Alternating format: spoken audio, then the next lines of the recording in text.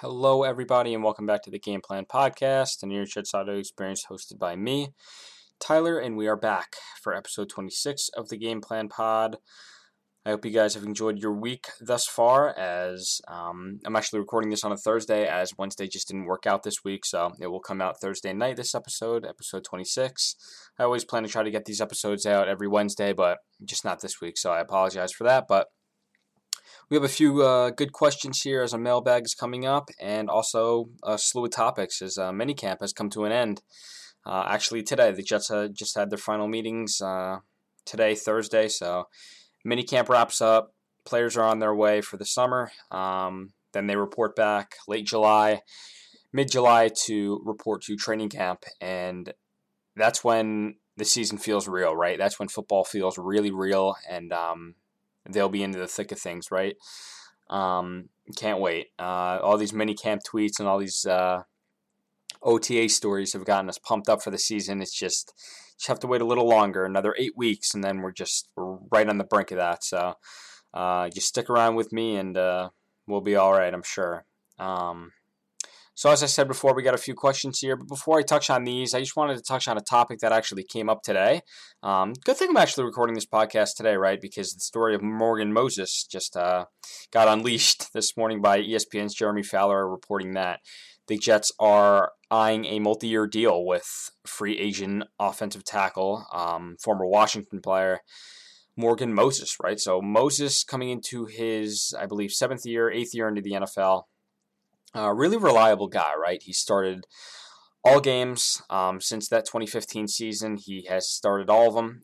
Played through some injury, but was able to at least start every game, right? Hasn't missed one since 2015, so it's promising, right? Reliability is a player's best ability. I really believe in that, and coaches believe in that as well, right? So you want an offensive lineman who is there every day, there every Sunday, working his tail off to really improve that offensive line. And Moses is your guy. If you're looking to get depth, if you're looking to improve on your offensive line, especially at that right tackle spot on the right side of that line, he's going to be there, right? So you have Moses there at right tackle. You would, if this is a hypothetical situation, if the Jets do end up signing Moses, as it is not confirmed as of about 9:30 p.m. Eastern Time on Thursday, Moses is currently not a Jet as of yet, although I think things are moving in that direction. I just don't want to confirm things as they're coming out. I believe U Stadium, at U Stadium on Instagram and Twitter, I believe they confirmed the report that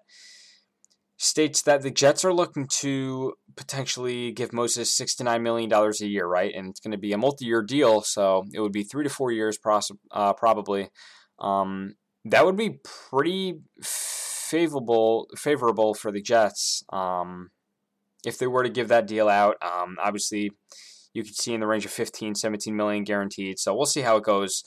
You don't want to get into all that logistical stuff before the player's even on the team yet, right? So hopefully the Jets can get something done with Moses. I think he's a really good player that would improve this offensive line with his veteran presence, and guys I think like Mekhi Becton and Elijah Vera-Tucker, the youngins on this offensive line would really appreciate his presence and cherish his ability to teach the young guys on that line. So let's hope Joe Douglas can close that deal and get Moses to New York, right? So that was just one topic I wanted to go into there. And to touch on another one here, Jamison Crowder, of course, right? All players were indeed present for minicamp as they're supposed to be. Attendance is required at these minicamps.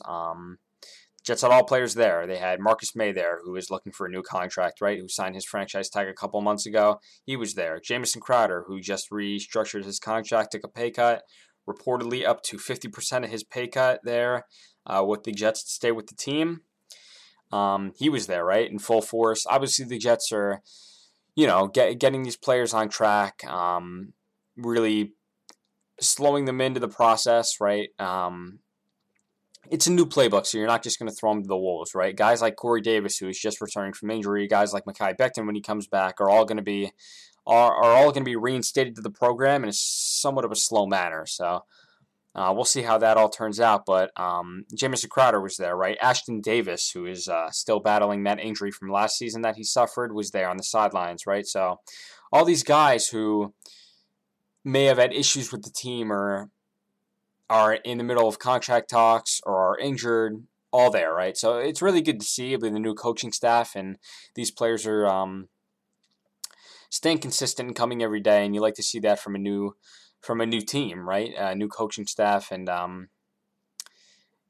they're embodying the culture that Robert Saleh is striving to put into this team, and I think that's important thus far, even in June, right? It's still early. It's still very, very early on, but you're seeing those early signs of encouragement there for the Jets. So without further ado here, I'll get into some questions, about 4 or 5 questions here, and then we'll go on to some other topics and end you there. So first question here is from Pato.LopezVV. What are your expectations about Corey this season? So Corey Davis, right wide receiver from the Titans. The Jets acquired him in free agency in March. So my expectations, right, he's going to be the number one.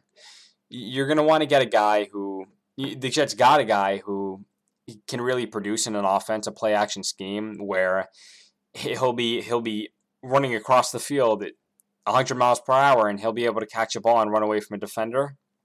That's what the Jets got in Corey Davis, right? You have a big physical body. Think Brendan Marshall with his time in the Jets. Maybe Davis is a little smaller and a little thinner there, but it's going to be the same style of play that you're going to see from Corey Davis. He's going to go up to catch some balls on the red zone. He's going to be running across the middle of the field trying to get those open field passes in.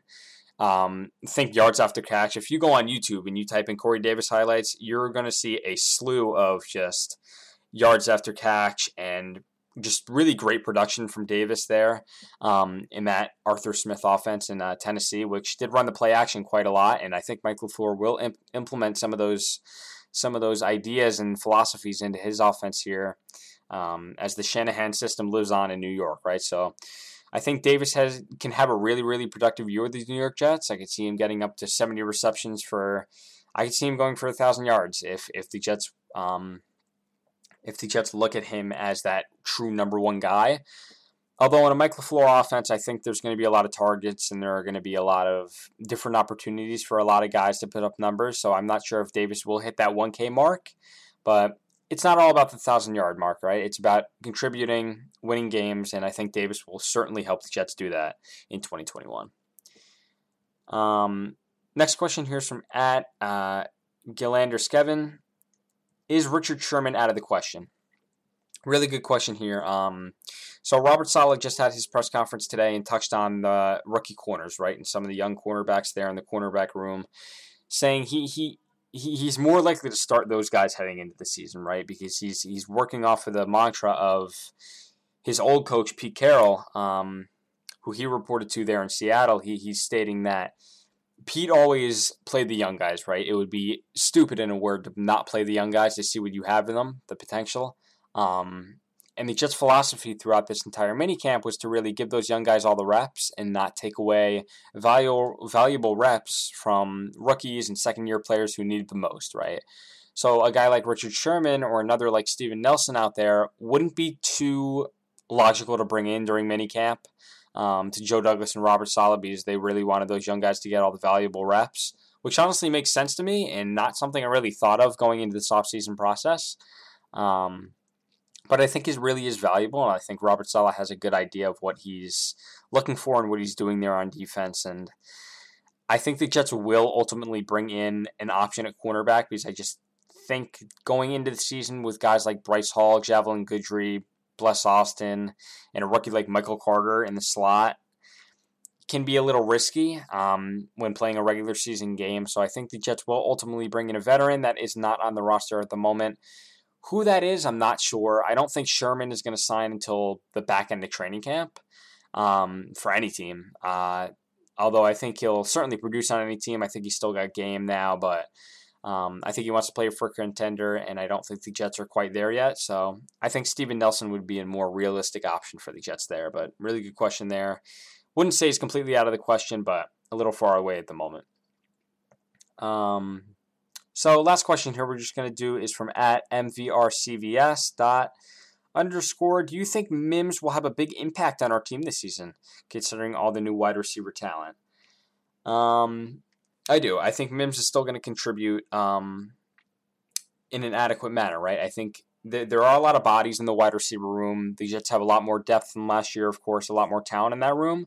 But I think Mims is still going to find his way into the rotation, right? Mims, a guy who's now coming into minicamp, who's exiting minicamp at this point, getting a plentiful second-team reps due to, I'm pretty sure, actually Connor Hughes of The Athletic reported on his Can't Wait Jets podcast that Mims actually contracted food poisoning during a portion of minicamp that forced him to actually miss a week, I believe. So I think the Jets were actually more just reeling him back in as he missed portions of the playbook, as he didn't learn it quite efficiently as guys like Keelan Cole or Braxton Berrios did. So I think the Jets were just slowing him back into the rotation there.